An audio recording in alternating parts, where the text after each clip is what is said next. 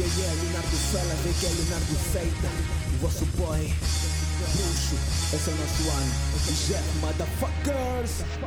Olá, olá, pessoal da nova escola. Arrumem os cadernos, tá na hora de ir embora. Vou-vos falar um pouco de quem me vê por fora. E diz que os putos de agora só sabem cantar à toa. Eu juro que fico confuso com isso que chamam de abuso. Putos são todos malucos, a falta de um parafuso. Por causa das metas fazem um gajo já foi julgado. Com vocês fui comparado, isso me deixou chateado. Eu já vim para reclamar os meus direitos. Gajos armados em reis, quando é que foram eleitos? Até os mais reais se tornaram os bajus. Para subir a Deus, foi por isso que me pus. Isso não me puto, o sentimento é muito e a que vela. Peço a minha mãe, reze por mim e acendo uma vela. Vou continuar até que a me chama pague. Ninguém vive de favores, por favor me chame e pague. Fecho por aí, putos armados em Tupac. Mas em uma tré comigo vão pensar que estão no Iraque. Bem-vindo a 2017, manos curtam a cassete. Enquanto pisas putos como se fossem tapetes. Agradeço a Deus pelas bênçãos que me deu. As minhas rimas são pesadas, tuas leves como papel. Estou a destruir manfacas como as torres de Babel. Põe-me a dick na boca dessas novinhas como se fosse lapel. Falsos rappers aniquilo, um a um eu não vacilo. Meu nome não é de Lima, se for boa, gajo eu pilo. Favorável, tô tranquilo, tô rolling carros do tio. Pausado com umas bradas, algumas gatas no fio. Tu não cantas nada, ou então ainda tá folga nessa fecha prata. É no calda toda hora.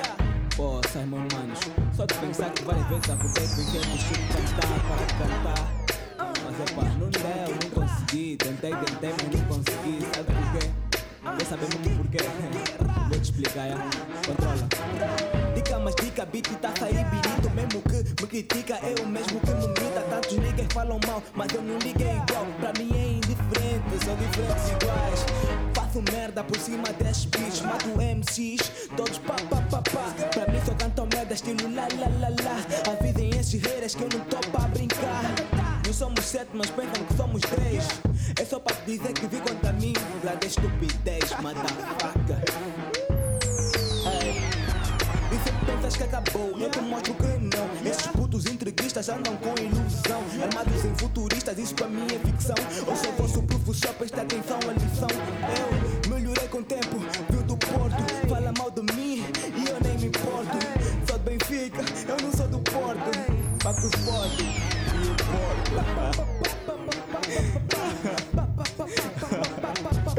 Ai, esse ano. Sim, senhor. Que Deus vos acuda. Vão precisar mesmo de ajuda. Tchau.